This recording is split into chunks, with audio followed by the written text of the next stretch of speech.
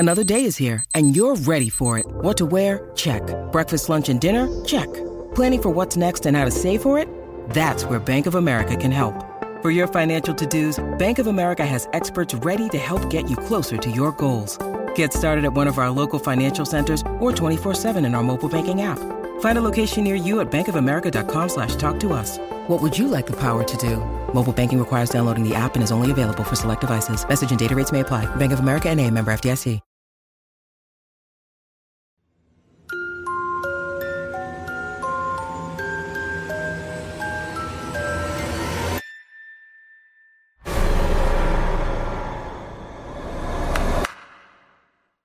What's up and welcome back to Kinda Funny's Conjuring Cinematic Universe in Review, aka Cuckoo in Review. Of course, I am Tim Geddes, and I'm joined by, normally I introduce him as Big Ol' Bathsheba himself, Greg Miller, but today, who do we have? Great. We have Greg Miller in full The Nun. I'm Valak, baby. It's Valak, I'm baby. Valak. It's spooky season and I'm here. If you are an audio listener, please go check out the video version just to see the monstrosity that is sitting next to me. But joining us as well from Los Angeles, California, it's James and Elise Willems. You know, Valak, he says he's the king of Halloween, and I believe him. Thank you very much. That means a lot. The lengths he's going to here, I believe it. Okay, all right. Well, I think you're just going fuel in the fire. Thank you for having us. We're excited. It's good to have you back. It's been quite a while. You know, we did Scream earlier in the year with you guys, but before that, it's over a year since we got a entry in the Cuckoo. You know, and it's weird because right now we're at a point where there is not many like confirmed projects going forward. There was a while where there was it was spin-off central. But now that we're through the Nun 2, we have a fourth Conjuring coming up, Last Rites. But great name. We'll see whenever it actually happens, given all the strikes and everything. Sure. But that's the only Conjuring Universe movie that's even in development at all, because the Crooked Man spinoff got canceled. So would love to see what he was up to. What's he got going on? There's the Penny guy. Are they the same guy? They were a different guy. The guy with the penny eyes. I don't know. Different guy. That wasn't the guy. Crooked Man. I hope Penny Guy gets his spinoff at some point. But anyways, that's not what we're talking about today. Of course, this is Kinda Funny's in Review, where each and every week we get together to rank, review, and recap different movie franchises. Chances are, if there's a franchise out there that you love or hate, we have talked about it on this show. So you can go back and check it out on youtube.com/kindafunny or roosterteeth.com in video form. But if you're looking for the podcast, search your favorite podcast service for Kinda Funny in Review, and we'll be right there for you. If you wanted to go above and beyond, though, you can watch live as we record them by going to patreon.com/kindafunny. You get the shows ad-free. You get a whole bunch of bonus content, and you get to be a Patreon producer like Jedi Master Deadpool, James Hastings, Casey Andrew, Logan Delaney, Nathan Lamoth, and Patrick Delgado. Thank you all so very, very much. We're doing a lot of cool stuff right now in Review. We're in the middle of Saw in Review. Saw 1 and 2 out now. Next week, we'll return with Saw 3, going straight all the way to the end. Saw 10's coming to theaters in late September, but we're actually going to review it closer to Halloween. So everybody get excited. All the original Saw movies are on Amazon Prime, so you can watch there to keep up with us. Joey and Nick are watching for the very first time. It's great hearing their thoughts on it all. We got a good one ahead of us. Trailers before my screening of The Nun 2.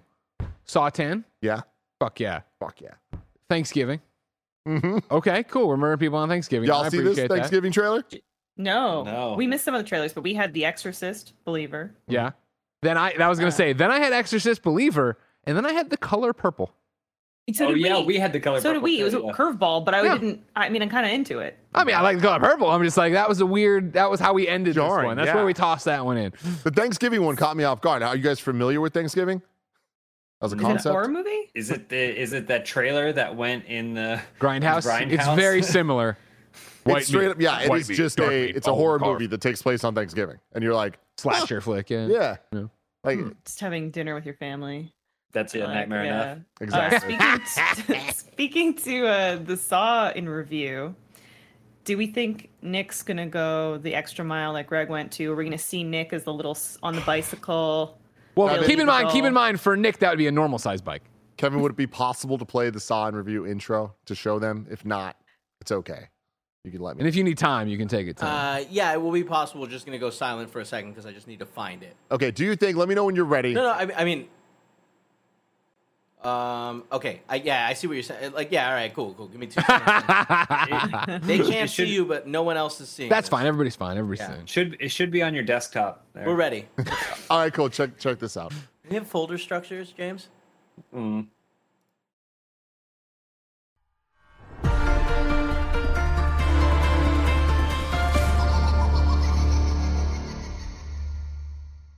Little guys always looked like Nick, so I'm glad we finally made it canonical. Yeah, we're all just like, oh yeah, that's what it Nick. is. That's Yeah, him. the people keep looking at that. Oh, it's Nick. It's not. That's just a screenshot from the movie. Yeah, So you know, it is what it is. But yeah, no, Saw's been going great for everybody involved. But we're not talking about Saw today. Today we're brought to you by Shady Race and DraftKings Sportsbook, but I'll talk about that later. We're talking about The Nun 2 with a runtime of 1 hour and 50 minutes. You know, I could have went shorter on it, but I'm not going to be mad. Not going to be mad because some of these would be crossing that 2 hour mark, and that would be unnecessary. It was released on September 8th, 2023, which makes it the 9th movie in the Conjuring universe.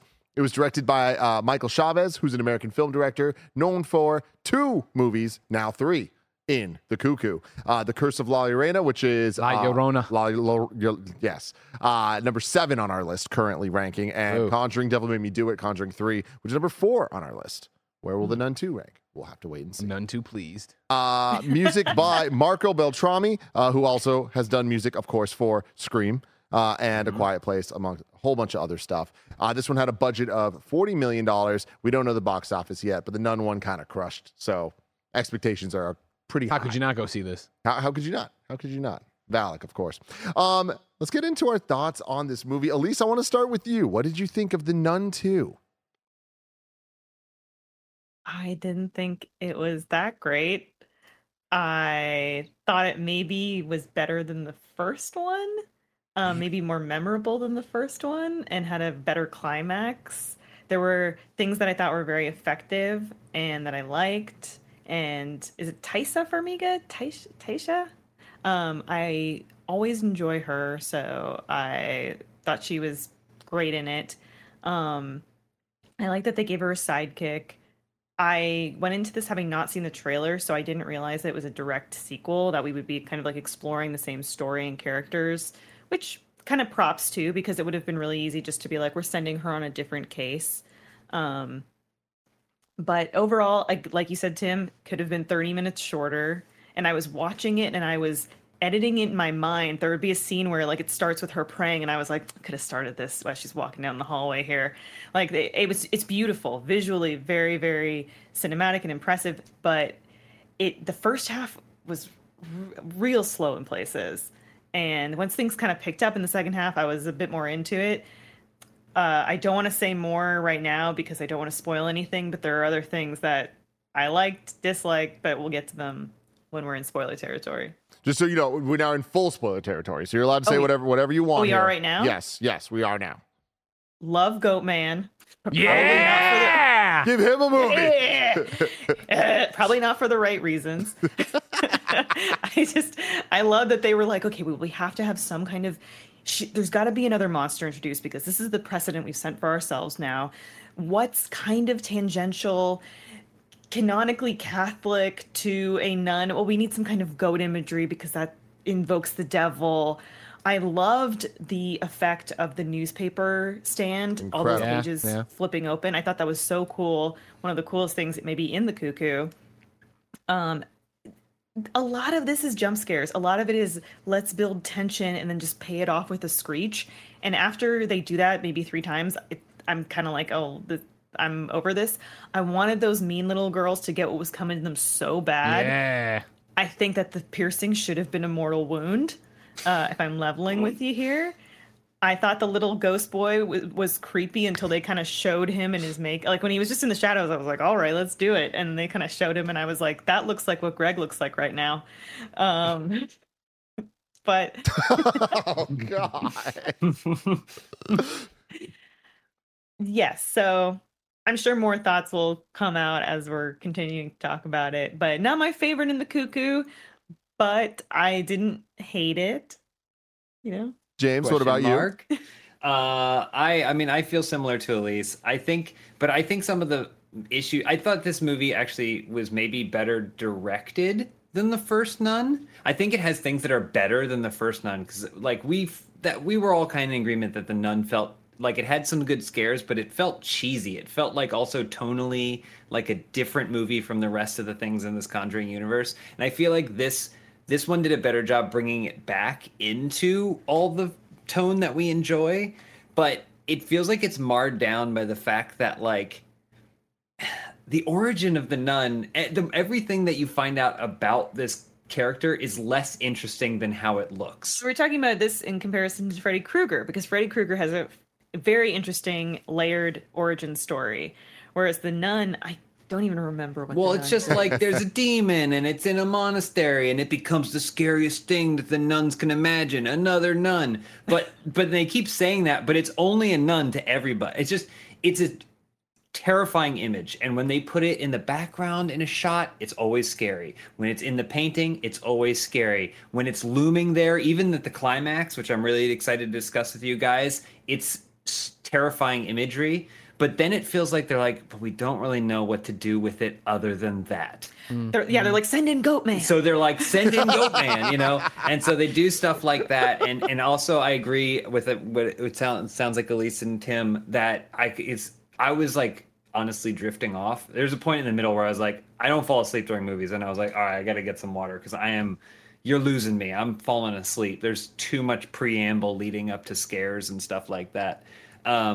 So I am curious. I want to hear what everyone says because I think it'll probably influence where I want to put this in the whole list. I'm really excited to hear from everybody.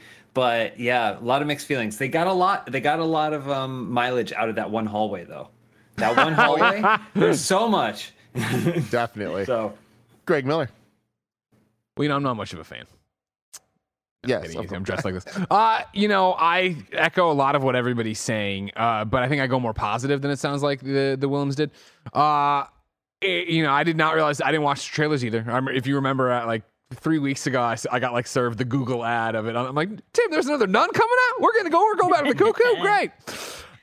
So coming in, sitting down, I was very much like, all right, cool. All right, it's that lady. Oh, yeah, she's related to the real lady from the real Conjuring in real life, not in this thing. Or is it in this thing? Okay, blah, blah, blah. Do. And then when she's like, and his name's Frenchie, I was like, oh, shit, I'm supposed to know who this man is. I was like, oh, and then he gave me the train scene, and I was like, okay. Oh, yeah. And then I sat there, and I was like, I legitimately cannot tell you anything about the Nun 1. Like, I do not remember anything about the Nun 1. Were you really thankful?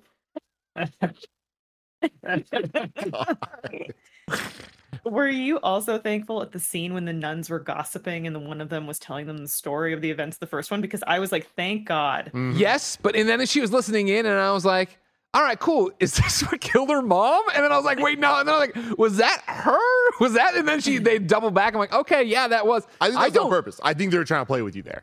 Of like, well, sure, but I mean, the fact that I don't remember Carthage or what Saint Catherine or Saint Carthage, whatever the fuck it was. I had no, like, there is.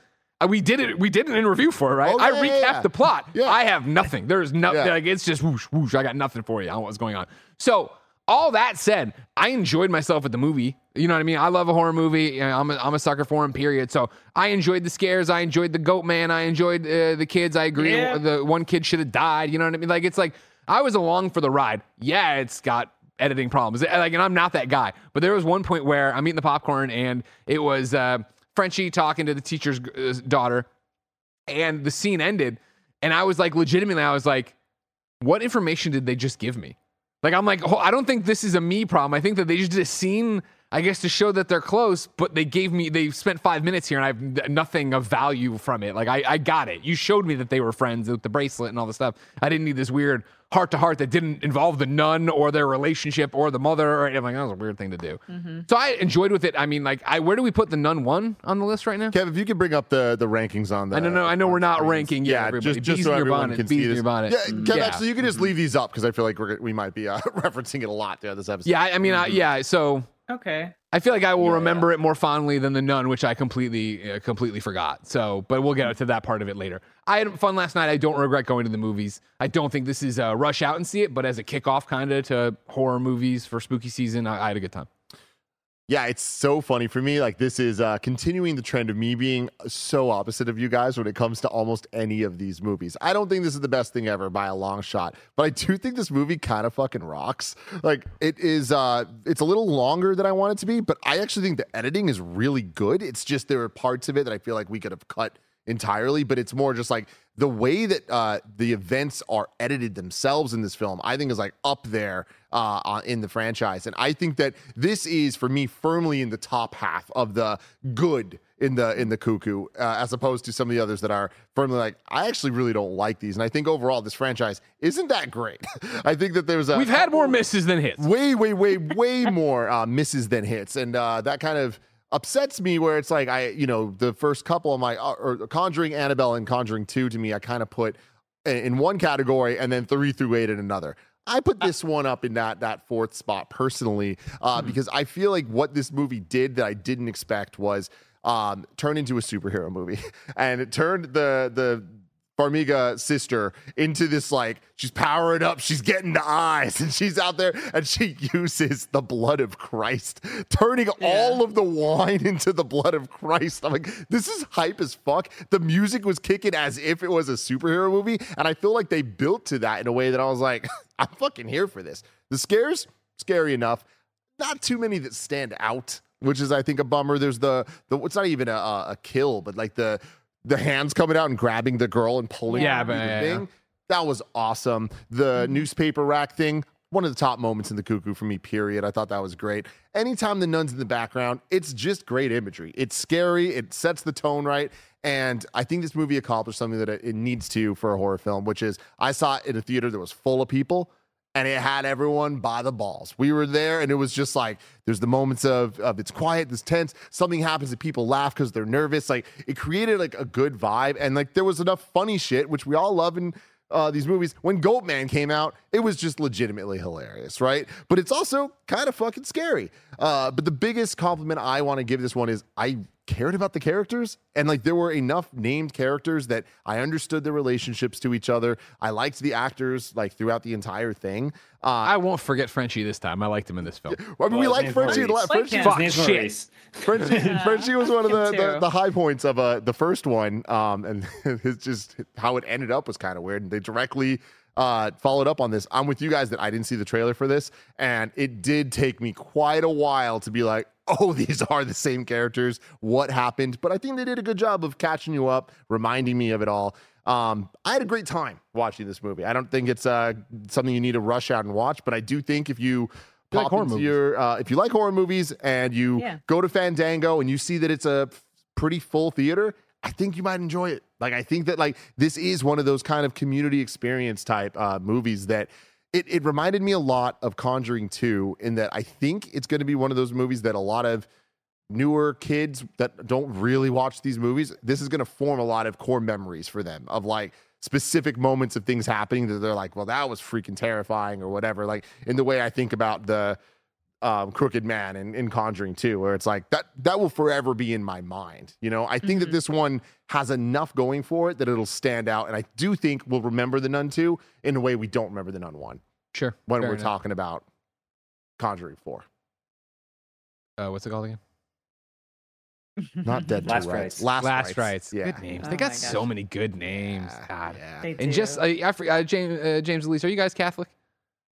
I mean, I was raised. I was raised. Yeah. I'll tell you Catholic, what, but- man. There's nothing like being in the. I was raised Catholic too, you know, and being in the theater and like they're gonna. I saw the wine on the ground. And I was like, oh, they're about to turn this all into Jesus' Oh, blood, yeah. and then to recite the prayer with them and be like, not only is this awesome, but my wife's right. This kind of feels like we're in a cult when you say it in a movie theater. But yeah, you know what I mean? Yeah. Dude. I mean, dude, that shit was legitimately, I thought that shit was freaking awesome. But it is funny you say that because I did not grow up that way at all. And I have such little understanding of it that I really feel like somebody watching the 19th iteration of a superhero movie that they've never seen anything before of that universe. I don't know the lore of all this Jesus shit, okay? So I'm just in here and they're saying stuff that I'm supposed to know, and I'm like, I don't know who that guy is. I don't know what's up with this dude. But you know what I do know?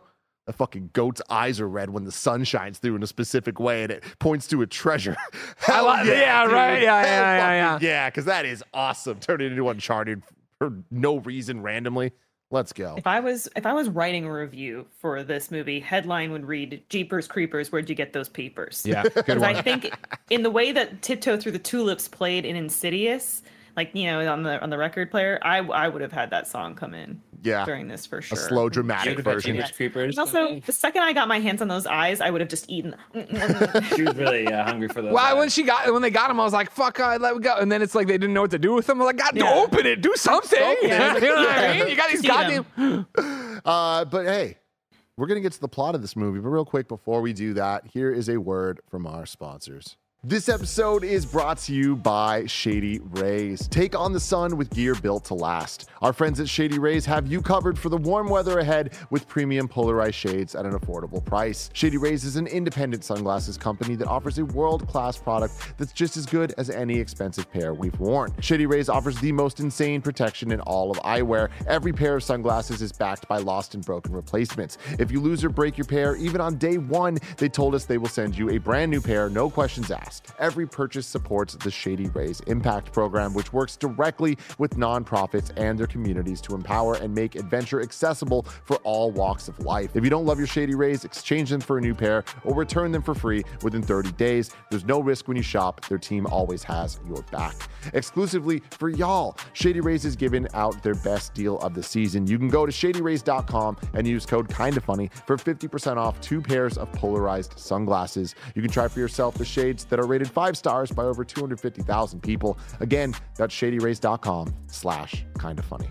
This episode is brought to you by DraftKings Sportsbook. We've had 7 months without an NFL game, but for all of you football fans out there, good thing that's over. NFL is here, and DraftKings Sportsbook, an official sports betting partner of the NFL, is giving you a can't-miss offer for Week 1. This week, new customers can get $200 in bonus bets instantly when you bet just $5 on any NFL game. DraftKings is hooking everyone up with game day greatness. All customers can take advantage of 2 new offers every single game day this September. You can check out the app to see what you get. You can download now and use code KINDAFUNNY to sign up. New customers can take home $200 in bonus bets instantly just for betting $5. That is code KINDAFUNNY only on DraftKings Sportsbook, an official sports betting partner of the NFL. The crown is yours. If you have a gambling problem, call 1-800-GAMBLER or visit www.1800gambler.net. In New York, you can call 877-8-HOPENY or text HOPENY 467-369. In Connecticut, help is available for problem gambling. Call telephone number 1-888-789-7777 or visit ccpd.org. Please play responsibly on behalf of Boot Hill Casino and Resort KS. 21 plus, age varies by jurisdiction. Void in Ontario. See dkng.co/football for eligibility, terms, and responsible gambling resources. Bonus bets expire 7 days after insurance. Eligibility and deposit restrictions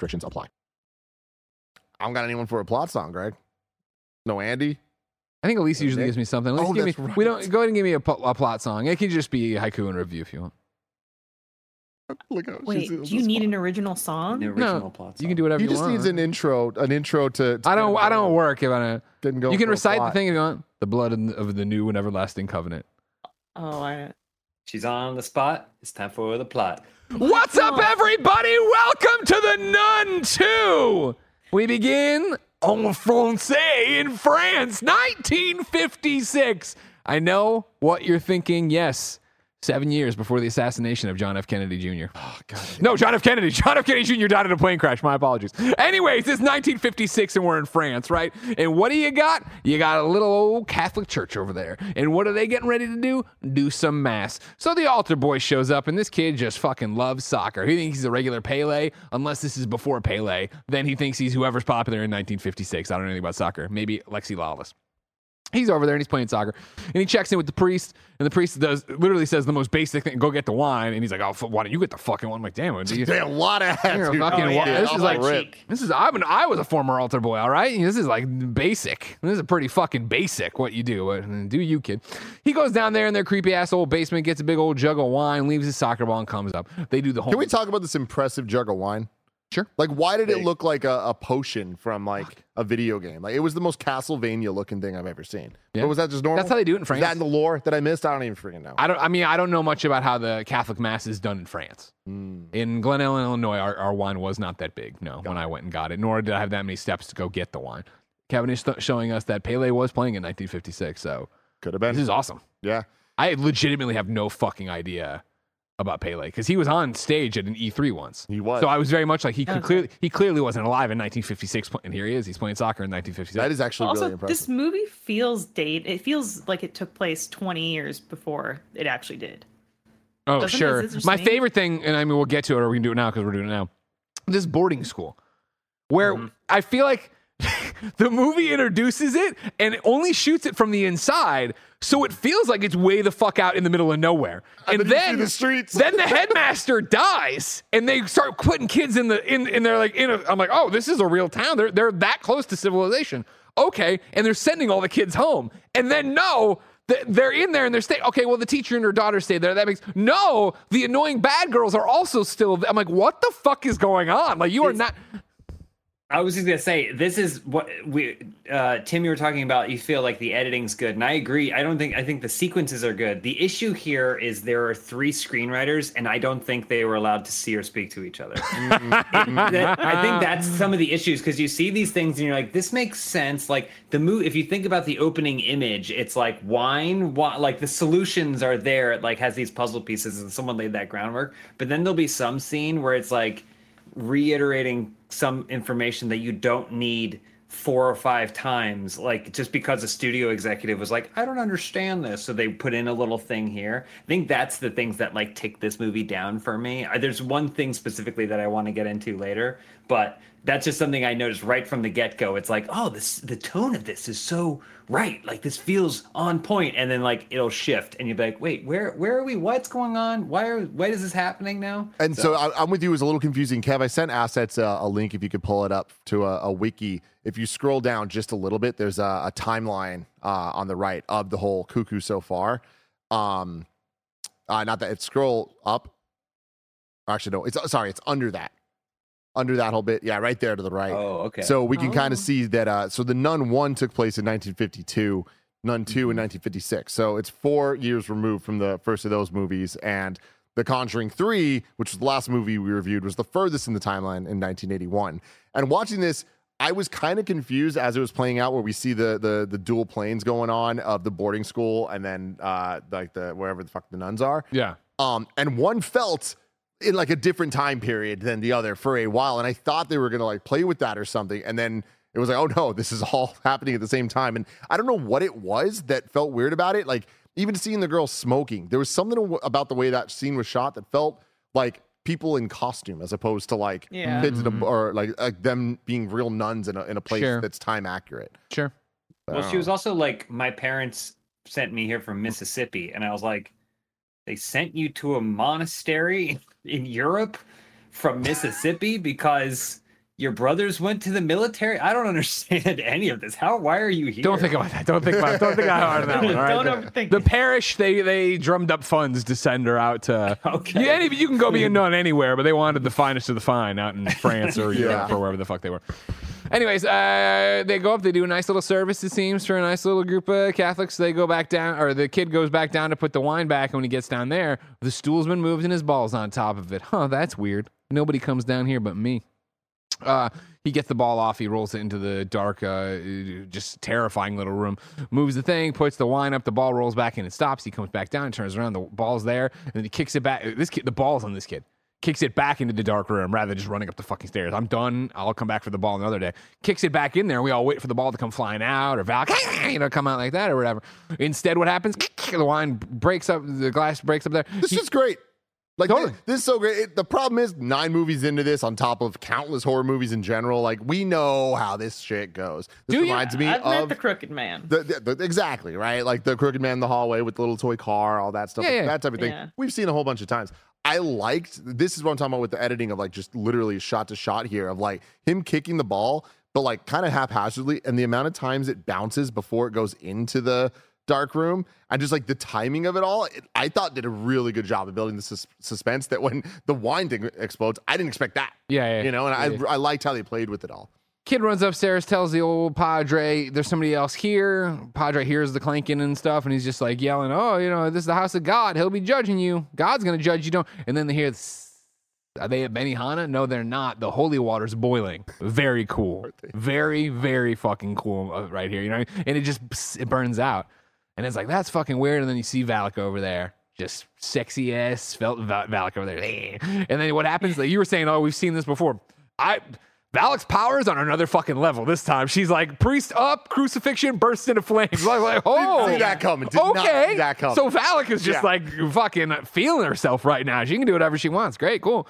Burns this thing. Dude screaming. And then, we cut outside to, the flames inside or whatever. But you see just a man walking away with Valak's shadow. And then it goes to him. And I was very much like, oh, something's happening here. She can just shapeshift to a man. I was like, oh, that's Frenchie, of course, from the Nun 1. Unless I forget that he had an upside down crucifix embedded. I don't remember any of that shit. From there, this intro was great. Yeah, like I love that it was just like, yo, that was extreme as hell. Watching this man burn to death was like not what I expected to open this movie, and I do like that it kind of set the stage of like no one is safe. Anything can happen. Like sometimes these movies can kind of be like, well, the priest dude, he's not gonna die because we're playing by these specific rules. Hell no, man. Yeah, we're just doing it. Tim, none of the kids died, and that's one of the. One kid dies. Delivery boy. Oh, okay. Yeah. Was it a delivery boy or girl? I couldn't tell. Delivery person. Delivery person. Got it. Fair enough. I like that. I appreciate that. I appreciate that for you. I'm done with some more kids. I agree. Because again, now we're back to like. It's a superhero horror movie, whatever thing of like usually like The Conjuring's good for a bunch of scares, maybe some scratches on you. She just burned a priest alive in the house of God, and I was like, gloves are off. And then she needs to get a pair of eyes, and she just puts all her eggs into Frenchie's basket. And he's like, you got to walk to that hallway, and they knock his ass out. I was like, okay. And Goatman's out there doing his thing. I'm like, can we radio to Goatman to get over there to get the eyes? Like I feel like Valak's fucking with them in the fucking the streets of wherever they investigate France, I guess, the first time, but then also in the winery at the same time. I'm like, damn, she's everywhere all at once. Seems like whatever she wants should be pretty easy to get. That's the thing that's weird for me. It's very unclear what her powers are and why. The parameters, like it's like she's after the eyes, which we find out later. She's after the eyes, and I go, why? For why? Just because they glow that color in the other movies. In the other movies, they glow that color, so she needs her eyes. She's like just trying to find like Halloween contact lenses to go out or whatever. But then also she spends her whole time in the place where it is. So it's like, does she not? She needs like a child to solve a clue. It's just very unclear. It seemed like why and what she's doing. We were getting that classic like, thanks for finding me. Finding the thing, the MacGuffin I needed. I never would have thought to look there, but you kids did it. I would have been looking through. I would have been. Me and Goatman would have been chilling in this place for decades looking for it. Couldn't have come up with it. But yeah, then they get the eyes. Her eyes glow yellow, and I was like, oh, okay. So that I never thought she was gonna win. She won. That's gonna be she's gonna get. No, she still hangs out there and gets beat by the wine, but she doesn't get beat, I guess, because there's more Nun movies. You know what's really... It's hard. It's a hard thing to reconcile. Yeah, the one thing I didn't understand was the shot of the Conjuring house. Right? The last shot? No. Credits? Earlier, like in the middle of the movie, there's like we see like a door open, and we just see the hallway, and the nuns in the hallway. That was their house. With wallpaper. Wasn't that implying that was their house, right? Like it was the Warrens. It was like a reference to the Warrens hallway. Yeah. Right? But like, so was that? So Valak just exists across all space and time, but she couldn't find the eyes in her. Just that scene just seems so like I knew what it was, but I was like, I didn't until right now. Are we here? Because was that wallpaper just been up since 1956? Maybe. I guess I think it's a time thing. Yeah, I think that's a time thing. Yeah. Jesus Christ. All right. Okay. Who knows? I'm sure Conjuring 4. Taika Waititi will tell me what's going on. You know what I mean? What's the real title? Conjuring 4. Last Rites. Last Rites. And I was trying to say... Taika Waititi? You know what I'm trying to say. Taika Waititi? That's the man. Who has nothing to do with this franchise? That's the man. Oh, no, Valak. Oh, my God. Anyways, so now we jump to find the nun, not Valak, the nun, who's related to Formiga. And guess what? They were just coming back in their little nun truck, and they got stuck in the mud. And so she's like, wait a second, Wood will get us out, and puts it in there. By the way, great song. The truck got stuck, if you want, by the way. Benjamin found this. We wanted a truck song. We put it on. It's about a bunch of trucks up in Canada getting stuck in the mud. Spoilers, canola seed gets them out. Anyway, she uses Wood in this scenario, gets out of the jam. They get back to the old monastery or the nunnery. And when they're at the nunnery, right, as soon as they pull up, she's covered in mud, but she's happy. She's having a nice little nun life. Mother Superior comes out. Hey, we got a fucking problem up here. And she's like, it's Rue's sister again. And it's Rue's sister from Euphoria. And she won't go to confession. Mm-hmm. Just fucking get over yourselves, nuns. She got nothing to confess. Exactly. Make something up. Exactly. She's too cool for that shit. Anyway, she's out there smoking because she's not like your other nuns. She loves to smoke to fuck. Anyway, she's from Mississippi. We already covered this. Shipped off. Her brothers are serving God, the country. She'll serve God. And you just give it a shot. She's questions her belief. Yeah, exactly. Yeah. To James's point, the setup, right? Of just like when the time comes, you gotta believe. Oh yeah. Believes, damn it. Yeah. Super I appreciate too that and I understand that she got shipped here, and I'm not sure how long she's been here, but legitimately she's just like one of the most basic things of like, I don't believe that they're not blessing the wine into blood. That's like one of her first, and I'm like, I get it. That's real fun conversation for everybody. And I do, I don't want to be here all night, so don't ask me many follow-up questions. When I went to Catholic school, kindergarten through senior year of high school, right? That's 13 years of Catholic schooling. One of my favorite moments ever in Catholic school, sophomore, junior-ish, we're in a class, a religion class or whatever, and thank you for the slow zoom. One of the teachers says, and she's like, we're talking about whatever, and she's like, yeah, well, it's like how we all believe that when the priest blesses the wine, it becomes the blood of Jesus. This is, again, either 10 or 11 years, or I guess 11 or 12 years into Catholic schooling. Every person in that class goes, wait, what? Rewind that. What did you just say? It's like, yeah, when we bless the wine, we believe it's blood, and we're drinking the blood. And we're all like, the fuck we do? It's all these kids being like, no, kids, I mean teens being like, no, we don't. Like, it was like the whole pushback of like, no one's ever driven home that point before because that sounds batshit crazy when you say it like that. No. And then we get, of course, to Rahul Kohli being in Midnight Mass. You're like, it's a cult. It's a cult. Fuck. Yep. It's a cult. Yeah.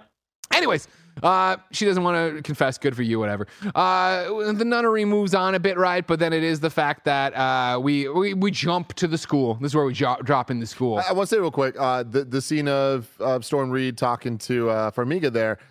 One of the first instances of me being like, I like their chemistry. I like I like these characters, and like to me, when I look at all of these movies, the ones that I like are the ones where I'm like, oh, I care about some of these characters. The ones I don't like are the ones I'm like, I don't fucking give a fuck about any of you. But like, that's why we like Ed and Lorraine so much, right? The ones they're in, it's like we get this like dynamic between them that we are automatically invested in. And I feel like this one did a pretty good job because this was instance number one. But continue. We jump over to the school, and this is where we get the whole rundown there, right? There's this little girl. She's making friendship bracelets for Frenchie, Maurice. Some people call me Maurice. Boop, boo. Every time you see this man, don't tell me you don't think that, all right? Anyways, and so they're mean to her, and they're mean to the bracelet, but the mom works there, and they like her, but then they got a head mistress, and she's just, ooh, she ain't nice. She ain't a nice woman. We don't like her one bit. But Maurice is there, and he's kind of possessed, right? We'll get to that later. The amount of times he gets a cool friendship bracelet. Yeah, James just looks at Elise like, what's happening? He loves it. You know what I mean? Maurice gets a T-Swift friendship bracelet out of it, though. Very nice. And so from there we jump back to the old nunnery, right? Over there, what do we find? We find, this is where we get the story of the first one where she's bringing in potatoes or some shit, and they're telling the whole story of all these people who died, took on the demon took on the scariest thing. A nun, look of a nun.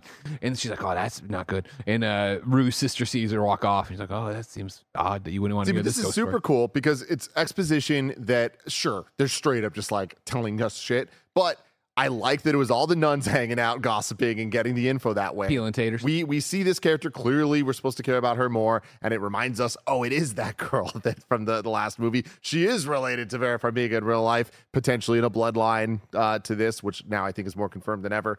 The eyes, but exactly all of it. But I also enjoyed the breaking out. Like Vala can take the form of like whatever like fucks you up the most, like whatever the thing you are most scared of or like would affect you the most. And they start talking about that, like even if it's yourself, breaking out, that's how the nun came to be. But then we see that throughout the movie, like all the seemingly random scares. It's like the head mistress or whatever having to deal with her son, or the goat coming after the bully girls because they were creating the whole thing about the goat painting thing. So it's like, there's something going on here. Was it perfectly executed? No, but I appreciated it. I'm just gonna toss it in here, right? The nun 1, she lays down and takes a nap, and then it might have just been a big sleep or whatever, and it's more you got a visitor, and she goes downstairs, but we don't see any faces, and then we get down there, and it's all creepy, and then it's Maurice, and he says, "Help me, sister," and we're like, "Oh my god, how did she know this guy? How did she know?" Whoop woo, and she knows him from the movie, but we don't get that flashback right away. Instead, she wakes up. Rue's sister wakes her up, and like, "You're having a dream. You're scared." Okay, that's fine. And then I'm going to toss it in here because I think it happens pretty much immediately. Then it kind of it replicates itself where a mother superior really does come over and she's like, "Yo, you got a visitor downstairs." And she goes downstairs and it's some archduke bishop dude and he's just fucking feasting and everybody's waiting on him a hand. Oh my God, you got to have some wine. You got to have some turkey. You got to have this stuff. And he's just sitting there. And he's like, "Yo, I know you're fucking completely fucked up from, having to stop a demon before, but here's some shit." And they throw out all these photos of like, there's all these people dying in a straight line and it's all coming from Romania. Seems kind of coincidental, doesn't it? You got to get back out there and hunt Valak. And she's like, yeah, I'm going to pass on this one. Why don't you get Father What's-His-Face? And like, Father What's-His-Face fucking died. And she's like, "What?" And I forget if it was chlamydia or cholera or whatever. But like, oh no, it's chlamydia. It's big time chlamydia. Yeah. Father Burke. Riddled.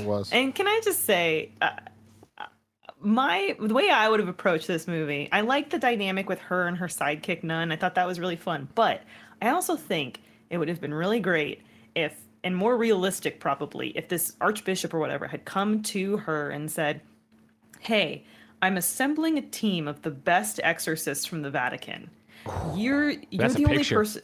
You're the only person that's still alive that would experience it, though. So I want you to go with them." And then you got all these 8 priests or whatever that are so full of themselves. And who's this nun? Women can't even perform exorcisms. They can't go into the Vatican. Who is she? It's kind of like in Deadpool when he assembles the team and then they all get slaughtered immediately. Yeah. And then these priests go in and then it's just Valak taking them off one by one, like super quick. They're all obliterated, and then she's the last one standing. That's kind of how I would have done it. It's just weird because his whole rationale is like, "Oh, you had like an interaction with this thing, so you got to go figure out what the thing is." You performed a miracle.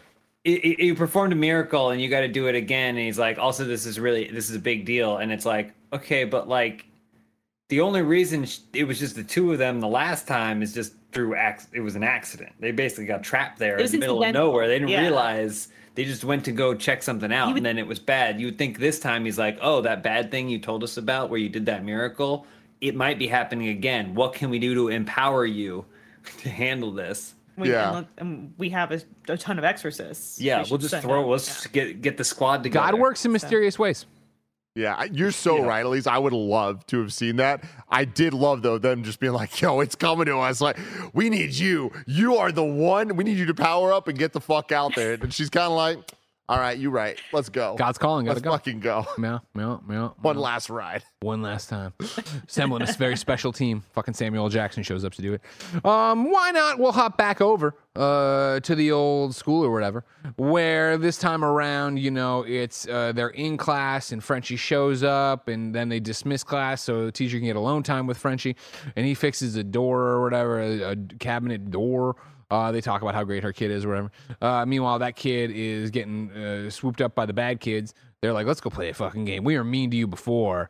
Now we're going to be nice to you. Come fucking play a game with us. We're going into the fucking cathedral, church room, whatever." Bullies are tough selling movies, right? Especially kid bullies these days, where it's like we've seen it all, and it's like it's so easy to feel unrealistic or like too realistic, whatever it is. I feel like this group of kids, tropey as hell, but like there's something about it where I'm with you, Elise. I wish that she died. I wish that this girl got more than just impaled because she deserved it. But like, I liked the dynamics they had going on. Didn't like the dynamic with the main little girl and Frenchie. Like, it straddled a line for me where I was like, I am uncomfortable watching this. I do not like it. I do not like how much she wants him to get with her mom.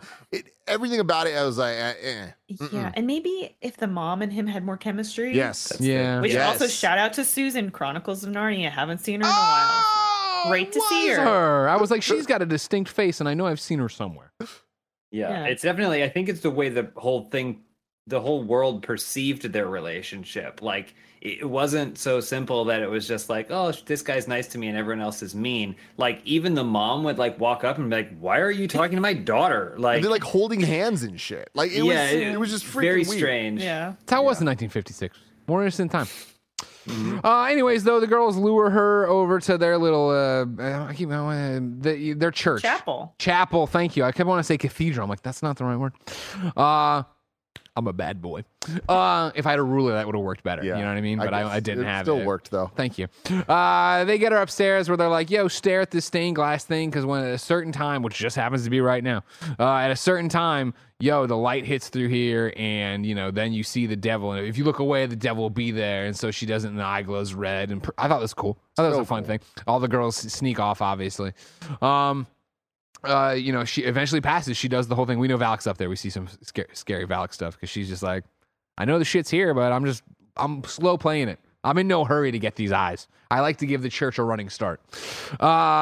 So the girl runs downstairs, scared, and the bad girls, they're like, and they shut the door and won't let her out. And then she starts panicking, and then the fucking statue starts kind of moving, and the drape drops, and it's Valak's face for like a split second, but then it's just a statue that falls down. And then Maurice opens the door, gets her out. The girls are all like, what are you gonna do about it? You're just a fucking groundskeeper. And he yells at them real quick. He gets a little bit of Valak in him, right? The Valak flare, as I call it. I got a lot of Valak in me.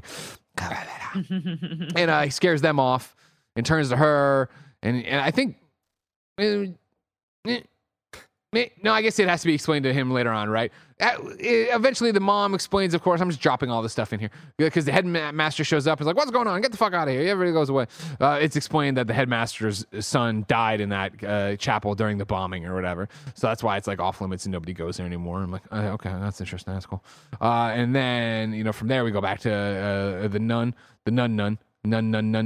And her and Rue's sister, right? And Nun gets on a train bound for this part of France. I don't know if they're already in France. And she's like, "We're going to France." And then guess who shows up? It's weird that sometimes things got like dramatic title cards, and then other times it didn't.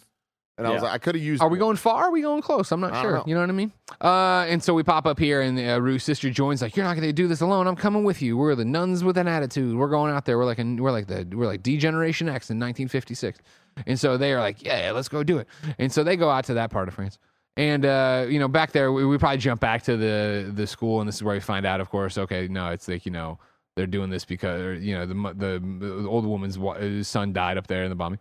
And then I'll toss it in here, too, Maurice. Maurice did the zombie thing at one point where he was flirting with the mom out in the garden. He had the tomato seeds. I'm tossing this in there, too. She'd given him tomato seeds, and he was planting seeds out there for a garden. Yeah, go ahead.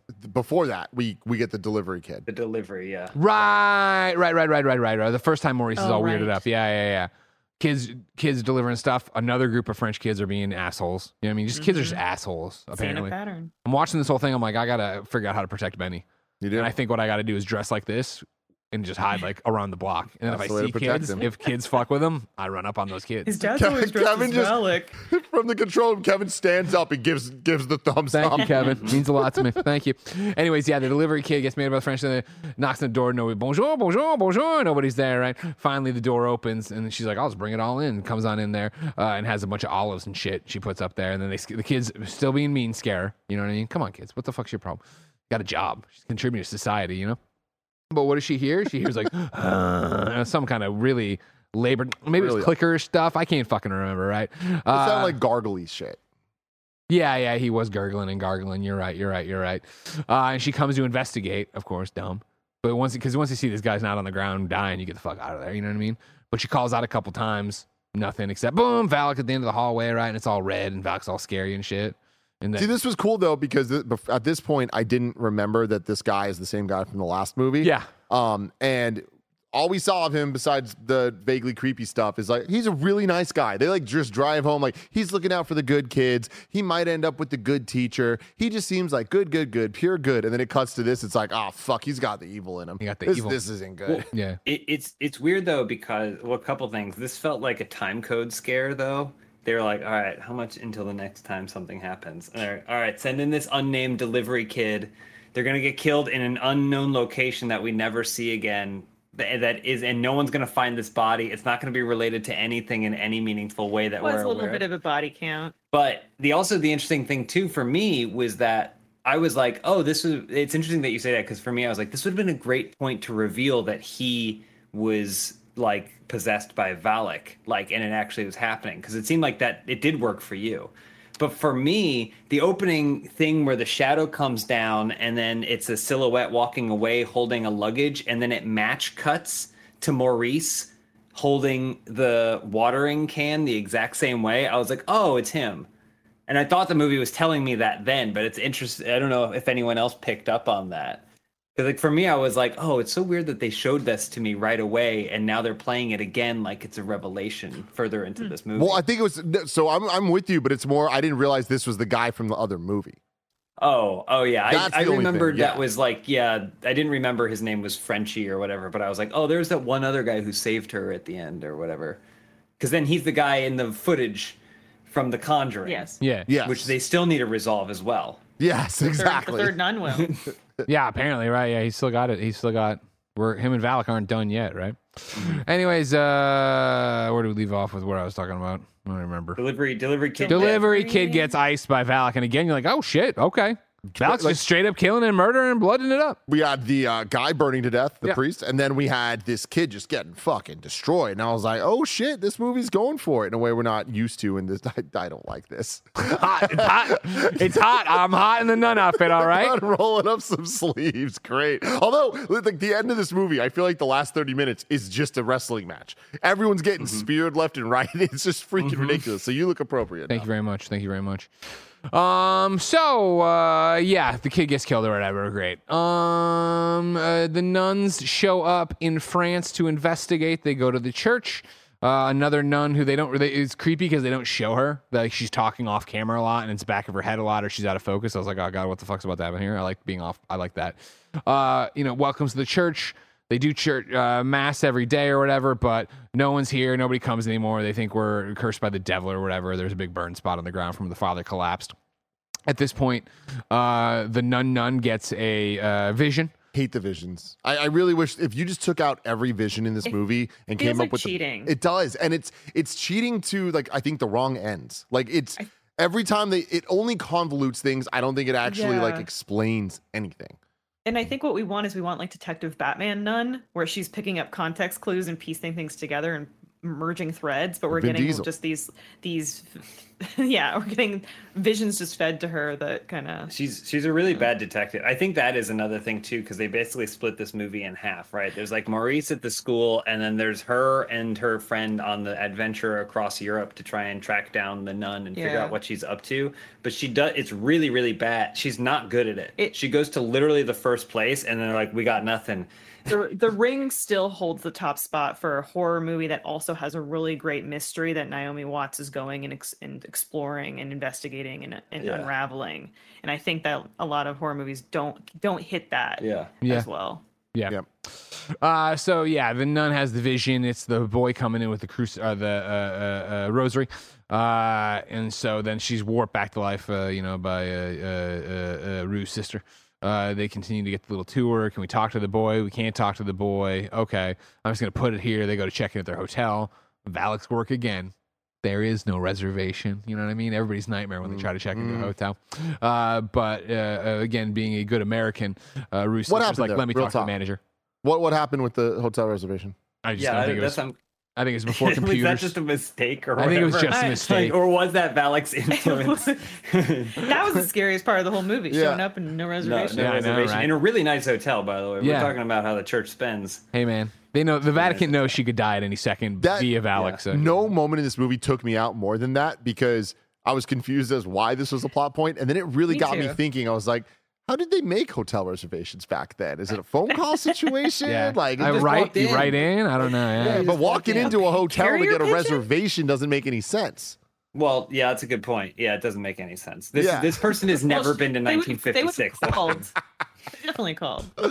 So, this is a way to get Rue's sister away from Nun. Here's the boys outside, goes outside, just goes outside, and then the boys run past her, and one of them stops, and she puts it together. That's Jacques. Well, because they said that he likes, like... No, I know that. I wasn't arguing that. I wasn't arguing that part. I'm just saying, like, all she knew was, like, the kid doesn't want to talk to anyone, or at least the mom doesn't want him to talk to anybody. You can see him maybe playing soccer at night. He seems to like soccer a lot. And then there's, like, 15,000 kids playing soccer. And then the one kid that stops is like, It's that one. Well, God works in mysterious ways, and the vision did click in. I was with you of like, he stops. I'm like, how would she know? And then they gave me the vision, saw her click in on his face. Like, okay. Boo visions. Part of me was wondering if any of those kids were real, though. The way it unfolded, I was like, is she having a vision now? Like, yeah. Like, is she? And then also the way it resolves itself. Yeah, it was. The way it resolved, like, because she's like, oh, they turned a corner, and she turns a corner. They're immediately gone. We do the whole newsstand thing, and then she wakes up in a hospital, and then it has my favorite scene, which is she wakes up, she's like, what happened? She's like, oh, you passed out, but you're okay.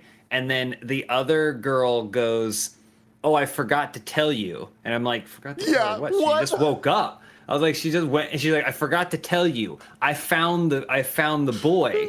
Well, I didn't find him. He found me, and he gave us the next clue to our puzzle. Dude, I'm sorry I didn't tell you. And I was like, she just woke up. When would you have told her this? See, and this goes back to my enjoyment in this movie. I like laughing at these movies when there's something that is so absurd, but I'm like, fuck it, it's getting us there. This was so many people in the theater laughed, and I was like, thank you. This is the type of shit I like, because it is like, I'll never forget watching House of the Dead. Greg. Yeah. You were both classic, okay? Yeah, oh, yeah.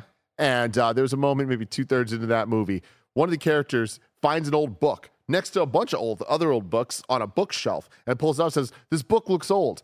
It must be able to help us. Nothing's ever been funnier to me than that moment. Yeah. And here we go, 2023, still getting these moments. We're back. So we covered it all, right? I think the kids we know the kids were real, I guess, because they run around the corner. We get we already talked about it, the cool magazine thing, which was like the building tension of it, of like, I'm like, we already know. And again, I'm like, we already know what's going to happen. I hadn't seen the trailer, but it's going to be Valak or whatever. And I was like, oh, you're actually building it to a scary place why she's scared. So for people that don't know what we're talking about here, there's a scene where they're at like a magazine, a newsstand. They're a newsstand. Thank you. A newsstand. And like there's a ton of magazines. And then it's really scary, like ambient noise that's like, ooh, something scary is about to happen. She's dead on looking at it. And all the magazines start flipping their pages. And slowly it starts to reveal a mosaic of like a outline of a figure. But it's like a bunch of different figures. And the head keeps changing like based on the pages of the magazines. And then it's turning like more and more clearly into Valak. It was awesome. And it was like one of those things, like you said, Greg, we saw what was happening, but I was still scared about it. I was still like into it, and like it drew your eyes in. So at any moment they could have jump scared you and it would have got you, but you were just like in it. Very cool. Mm-hmm. So that all happens. She passes out. Ruth's sister finds her. Then it's okay. We wake up. I forgot to tell you, this is the thing. Well, I've seen this symbol before, but I can't place it. I know where it is. It's from the murdered photos of the other murdered people. And so they go, okay. And they're like, all right, cool. We got 2 murdered people with this thing. Where can we figure out what this is all about? And she's like, I know a librarian. Librarian that can help us. I got a guy. The worst detectives in the world. They're like, let's have someone else explain this to us. Right. And so, meanwhile, back at the school, this is where, again, Maurice is doing the gurgly stuff outside the door. The headmaster finds him. Go back to your room. And he runs back to his room or whatever. And then the headmaster hears the door's open, hears scuffling and shuffling and maybe a giggle or two. Goes on up there, finds her son, dead son, altar boy son, peeking around corners and shit, and she doesn't know what's going on with Valak. She just thinks her dead son's up there. Who wouldn't? She runs around. Kind of weird. What? Well, how she's up there, and like, there's the point where whatever his name is, like dead son. But he had a name. But let's say his name's dead son. She's just like, dead son, and like starts like chasing. What the fuck? Your son is dead. He's not there. Why are you talking to him? It's weird. I mean, if you believe in, the afterlife and ghosts, maybe you just think it's the ghost of your son. Your ghost. I don't know the lore. I don't know the lore. Anyways, though, guess I'd be like, oh hell no. Yeah. I'll kill you again. I'll bomb you right this time. No, but it was my first time seeing a scene like this since having a child, and I was like, yeah, I could see that. If I lost Ben and then I thought his ghost was up there, I'd want to engage with it in some way, probably. But his ghost would see you in that costume, and the ghost would go, oh shit. Yeah. Don't bully my son. Then his ghost starts spinning that morning star over his head, using it like a fucking ninja. At that point, when I'm gonna fuck up Ben's ghost. It was so good. Kid starts. It's got Valak's hand on his shoulder or whatever, spins the thing around. Beats the shit out of mom, kills mom.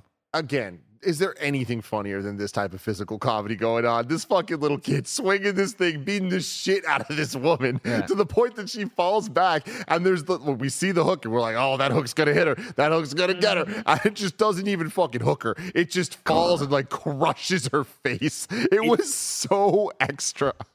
It's weird too, though, because I feel like other movies, it's like, oh, well, the ghost can't kill, like the ghost can't cause you harm, but it's what they show you, like, oh, it convinces you to like walk across a bridge, but it's actually out a window. Like there are those things, and it feels like the scene was originally constructed to do that. Like, oh, there's my son, and but then the hook hits her. But when you start it with him doing the spin around like Scorpion from Mortal Kombat, like nailing this woman 4 or 5 times with this heavy thing, then she crashes into it, then the hook kills her. I was like, there's a lot going on. So much.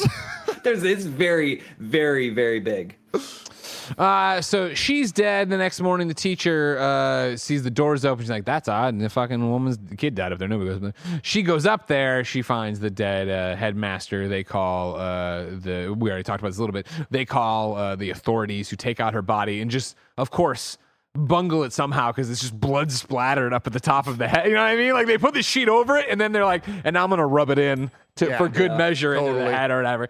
They walk it by. Again, this is the big reveal that this boarding school is in a town and they're sending the kids home by the automobiles that are everywhere, which I did not know, except for some of the kids. We'll get back to that. Over at the Catholic Archive Library or whatever the fuck it is, this guy who knows everything is just like, oh yeah, it's this thing and it's that thing, and it was St. Lucy, and we already saw the St. Lucy thing. We never talked about it, but St. Lucy's photo is up in the dude's thing. You're like, that's a very specific saint. That's gross. And he's like, yeah, we already knew the whole thing. They gouged out her eyes. She burned, but she wouldn't die. Blah blah blah. And that was part of the vision too that we saw from the Nun too. Well, also because like Irene too. I don't remember when it happens, but Irene too is like, wait a minute. I had a mother, and she had eyes. Yeah. I remember everything. And so then, so he's like, oh, this is the crest of St. Lucy or whatever. And there's a thing that she had a bunch of descendants, and they're out there, and that they're protecting the eyes, and they're doing this whole thing, but they did this, and they did that, and yada, da, da, da. No one knows where it is, except I do. Except I do have that information or whatever. It was this guy who went off here and made a monastery that became a winery that's now a boarding school. Also very important that they tried to burn Lucy, but she didn't burn. Yeah. Yes. I did say that, but no. That's great. Oh, did you? I'm sorry. No, it's okay. You know how I do. I just run it all together. I'm intimidated by your visage. Don't bully my son. You won't like what happens to you, Elise. She's kind too. She's also the kind that would bully your son. He's really hot in that habit. He's sweating.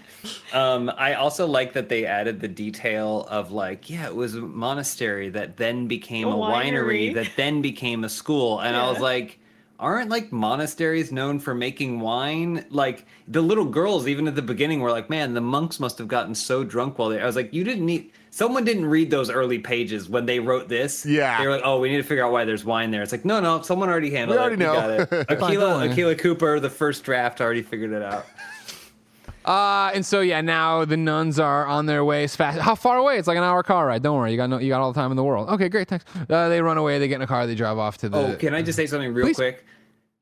Both of them are sitting in the back of the car, and the driver, who we do not see, seems like he is more concerned about this stopping Valak than anyone else in the whole movie. There is a sense of determination and urgency to this car scene that I can't even fathom them coming up with an excuse for why it made sense. He is drifting through this shit. It is so funny.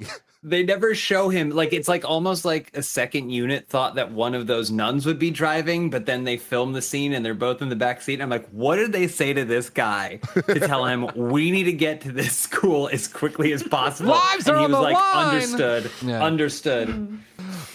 So back at the school now. That's no longer a school, but it still has some kids in it, but it doesn't, whatever.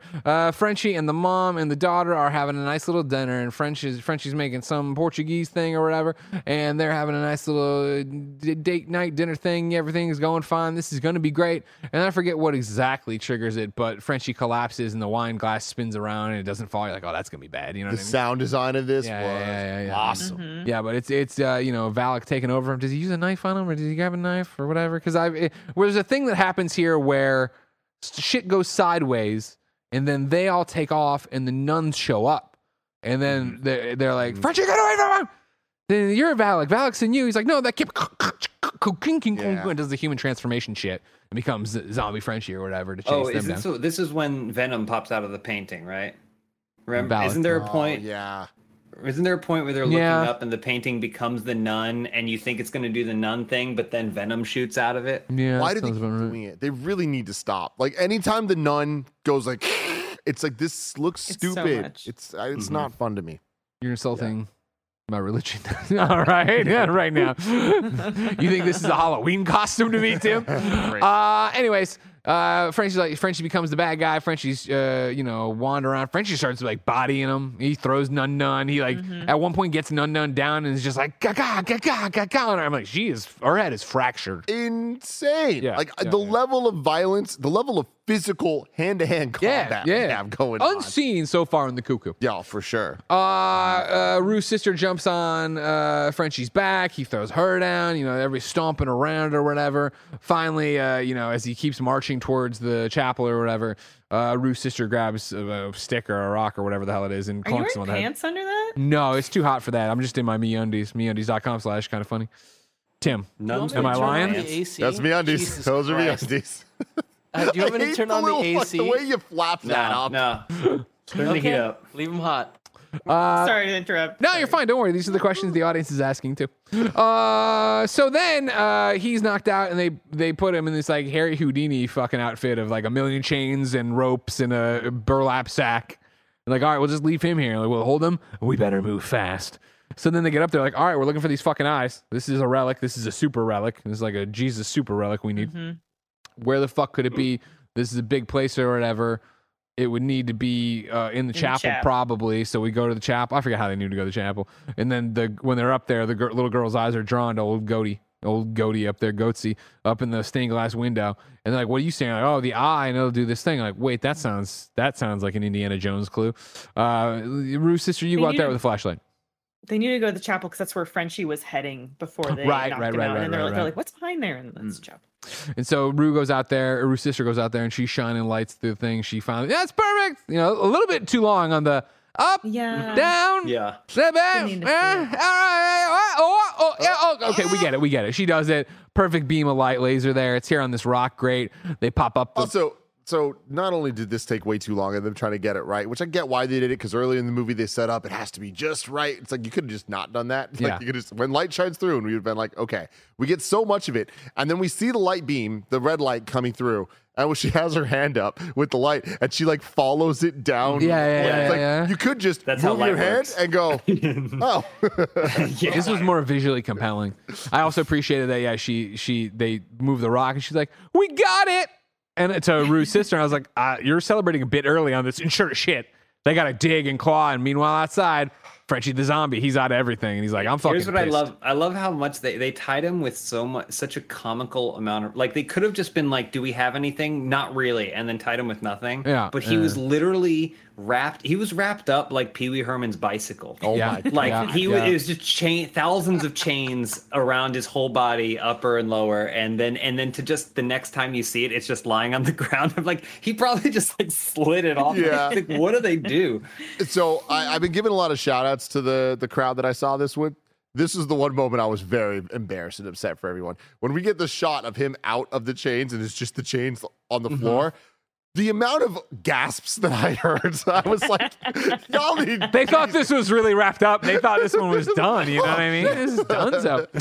So while all this is happening, little girl looks back up, and guess what? The goat's disappeared. You know what I mean? She took her eye off the goat, which was going to be a problem or whatever, as we knew. I liked it. The goat being off of the stained glass painting, pretty sick. Very cool. And then turning into Goat Man, even cooler. Yeah, and so that's the thing where it's like we cut to the Mean Girls room, and they hear her clomping around up there, and I think something's up there. And she's like, you go investigate. To the girl, she woke up. I thought that was funny.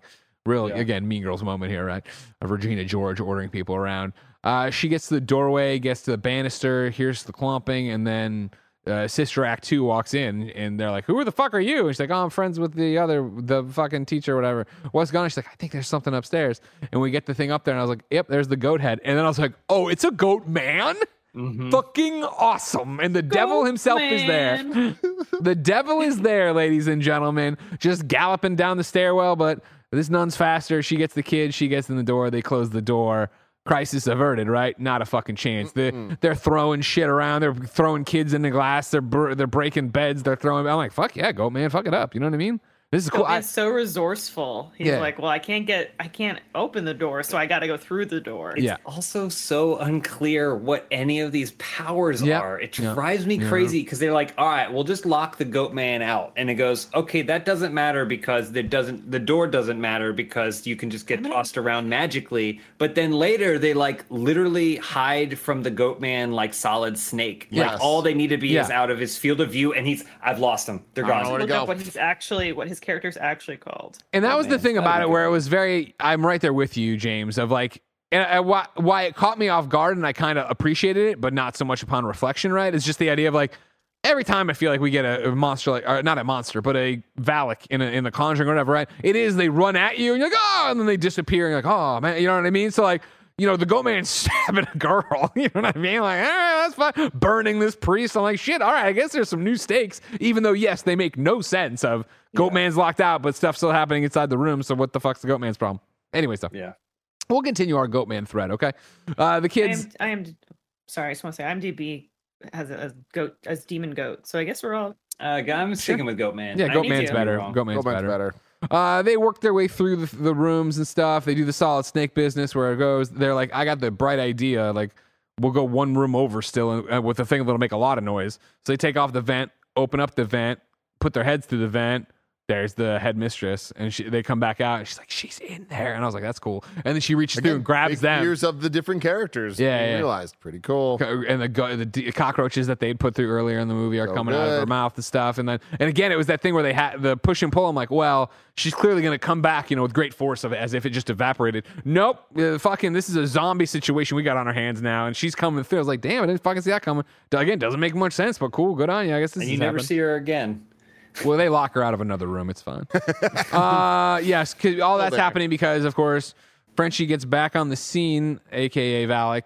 And, they've dug out the eyes. They've got the eyes. But, yeah, before they can do anything with the eyes, Valak knocks them down, and the eyes are loose. And then the little girl gets the eyes. This is where Nun's head just gets smashed to smithereens in real life, but not here. Little girl gets the eyes. She runs off to her hidey hole spot or whatever, right? And then Frenchie chases and then doesn't find her, but then does find her. And then at the last... That was that girl. I understand a lot of duress, a lot of things going on. Maybe don't go to the hiding spot that like an hour ago you showed this man. The one-way path. Yeah. You know? Yeah, not a good idea. That's a great point. She does, though. Frenchie catches her, but she activates the eyes in a moment of distress. Not to their full potential, I assume, but enough to knock Frenchie back. But then that kind of causes the whole fucking place to start tumbling down. What does the eye? What do the eyes do? What are these eyes? Oh, they're a super relic. They're a super destroy relic. The entire belfry. But then that's the only thing that we can. At some point, the eyes get held up in front of someone, and they go like, ah. But other times, it powers you up super. What are the eyes? Dude, from this moment on, this film, it just turns straight up Act 3 of a Marvel movie, and I could not believe my eyes of what was going on here. We get this tower fight scene, which didn't expect from one of these movies at all. Yeah. Explosions abound.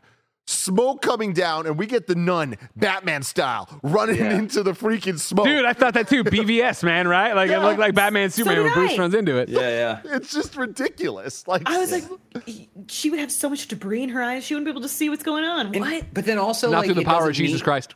It doesn't mean anything. It's also so weird because, and I want to emphasize that I was like enjoying it in the moment, but I think it's also like it drives me crazy when you're trying to piece it. It's like that's clearly supposed to be her mom because like they barely know each other.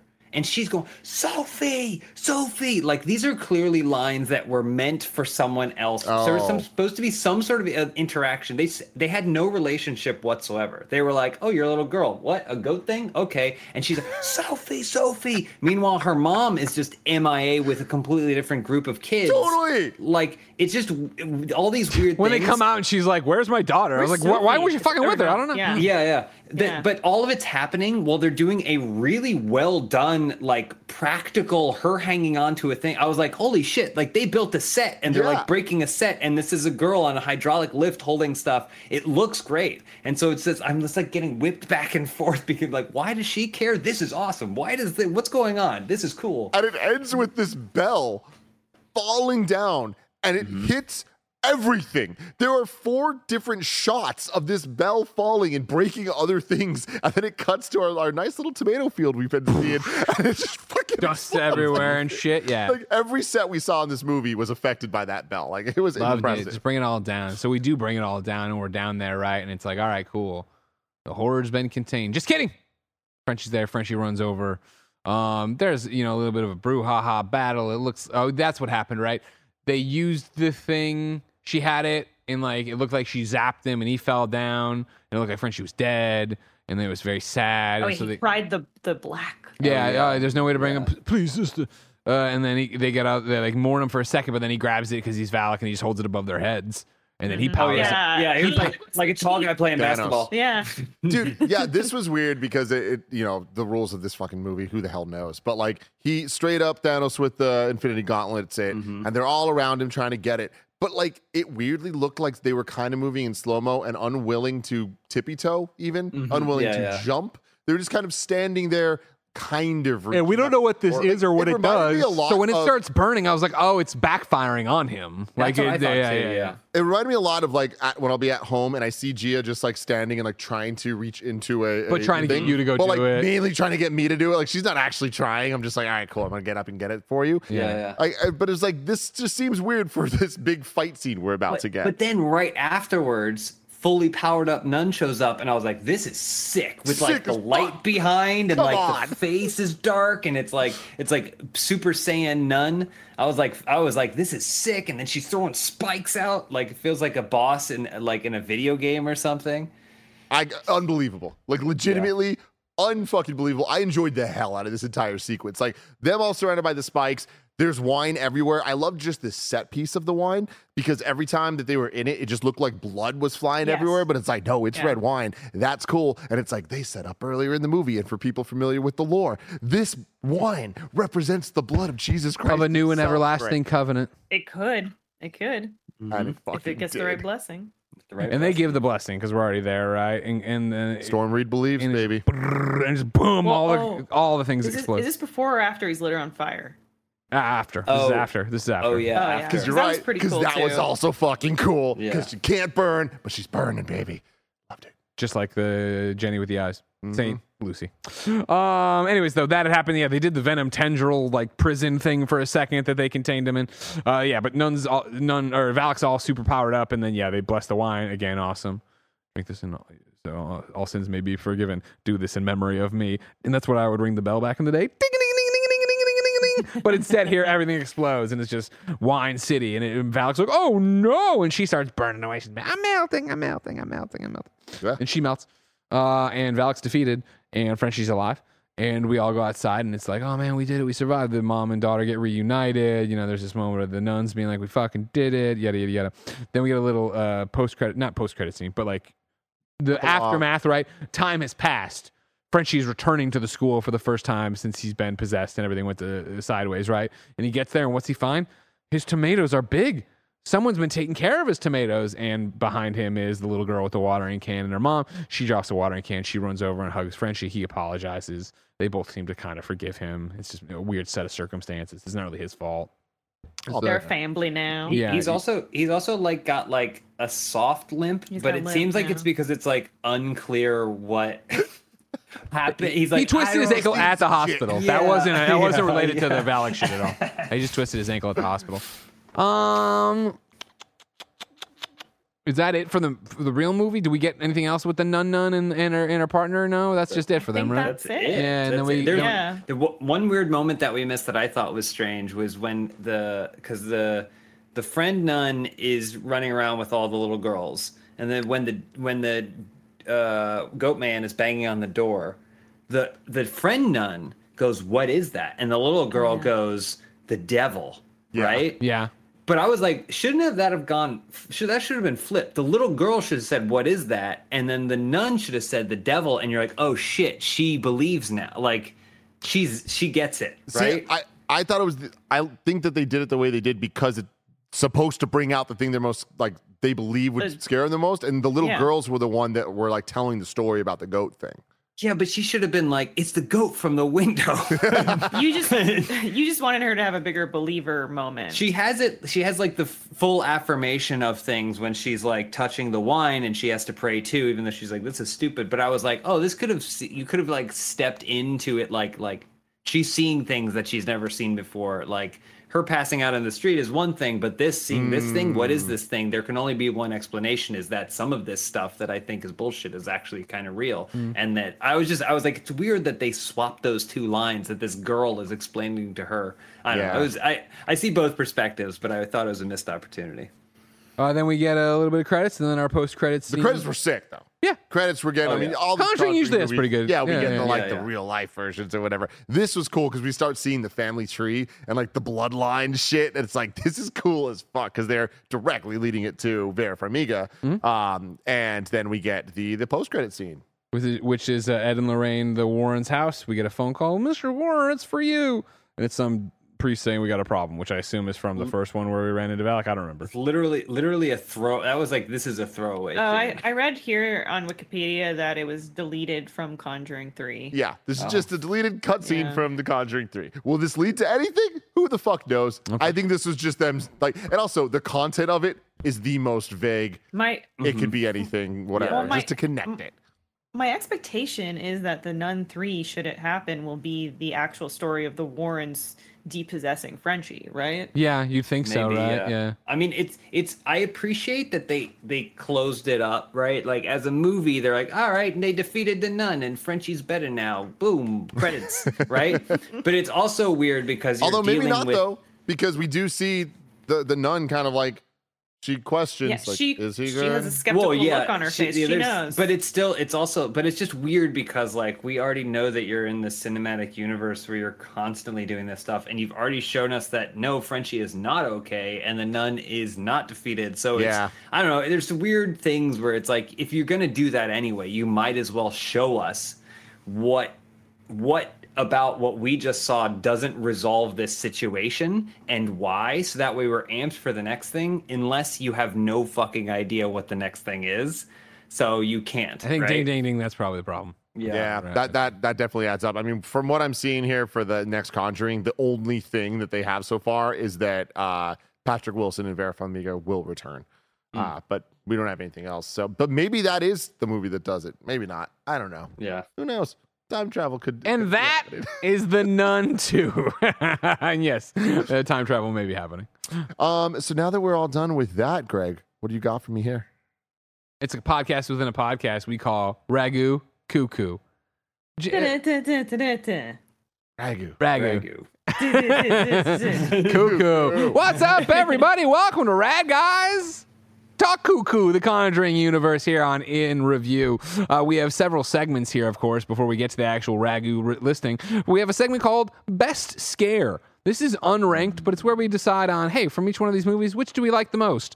Our current list looks like this. We have the fucking clap from Conjuring, girl to crazy woman in the doorway from Annabelle, the nun to the hallway to the painting in Conjuring 2, the sheet ghost bunk beds in Annabelle Creation, the nun's hand in casket and the silver spoon, the car in La Llorona.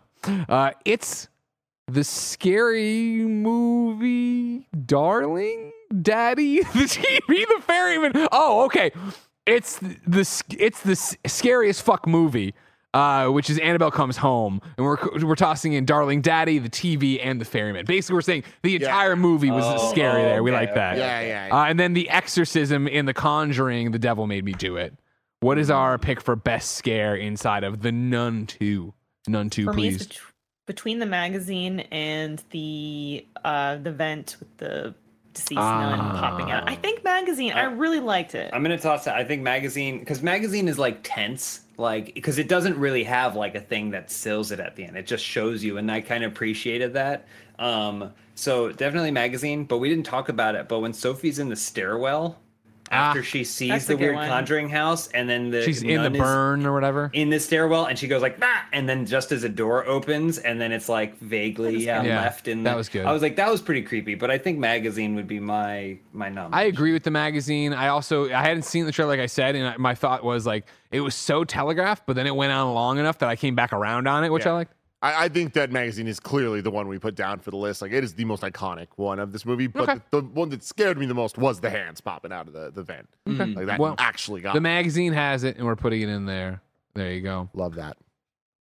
You know, we do these shows over many years, so sometimes the notes don't make as much sense as you want them to. We have one segment here called Best Scare Hair. And there's only one thing listed for the 8 movies we've already seen, and it says, the actors played... Raphael. We'll move on from that segment unless anyone knows what the fuck we were trying to say. All right, then we move on to the real meat of the sandwich here. All right. I was going to say the Annabelle sandwich, the nun sandwich, where we will rank the best beastie. We will be ranking Valak and Frenchie. And... Goatman from The Nun 2. Currently, your list looks like this. Number 1 on the best beastie list is Valak from The Conjuring 2. Number 2 is Annabelle, and Annabelle Comes Home. Number 3 is The Witchy Woman, The Devil Made Me Do It. Number 4 is Annabelle's Demon in Annabelle Creation. Number 4 is Bathsheba in Conjuring. Number 6 is Annabelle's Demon in Annabelle. Number 7 is The Nun in The Nun. And then 8 is La Llorona in La Llorona. Yo, I'm putting Goatman number 3. So you're saying Goatman, Frenchie, and Valak go beneath Annabelle and Annabelle Comes Home and above The Witchy Woman and The Devil Made Me Do It. Yes, I think so. I legitimately enjoyed Goatman a lot, and I like the kills in this one were awesome. And I loved the brutality of it. I loved the flaming thing killing the kid. They could have took some things a little further, but I liked the commitment to Valak in this one.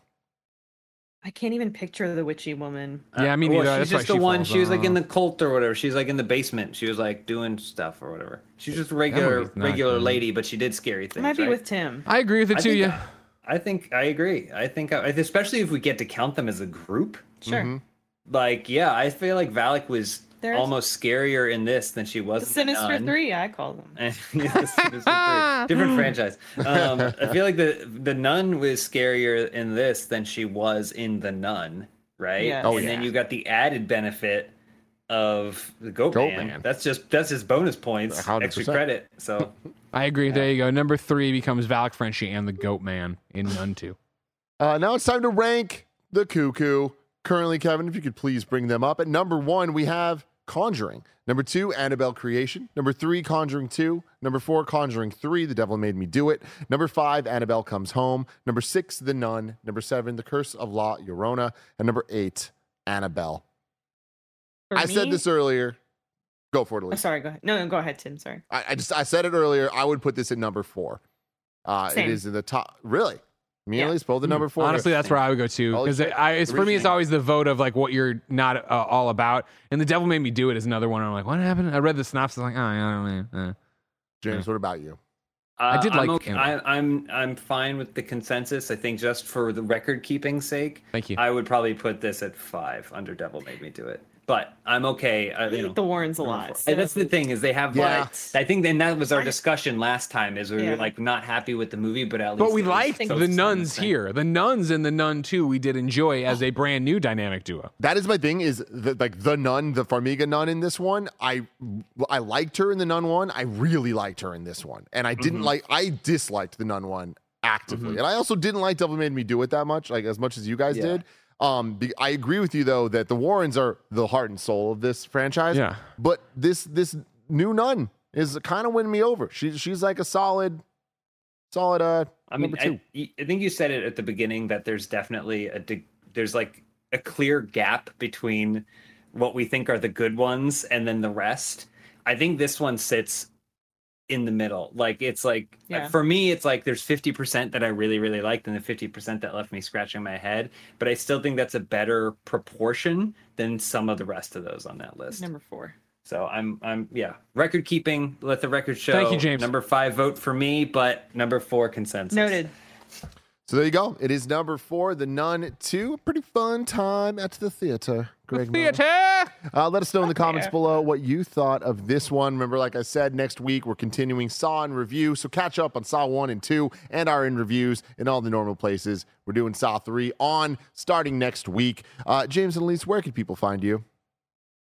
You can find us on Twitter at James Willems and Elise Willems, though we're kind of not there that much anymore. Instagram for me. Instagram, sure, James Willems Feet and Elise Willems. But you can also see our stuff basically every single day at youtube.com/funhouse. And if you like more spooky stuff and spooky adjacent, you can listen to 30 Morbid Minutes, a podcast that I make with my best bud Jessica Vasami, where we cover topics of a morbid, macabre, dark, and downright grisly nature. Mm-hmm. Yep. There we go. Well, until next time. Have a marvelous day. Whoa. Whoa.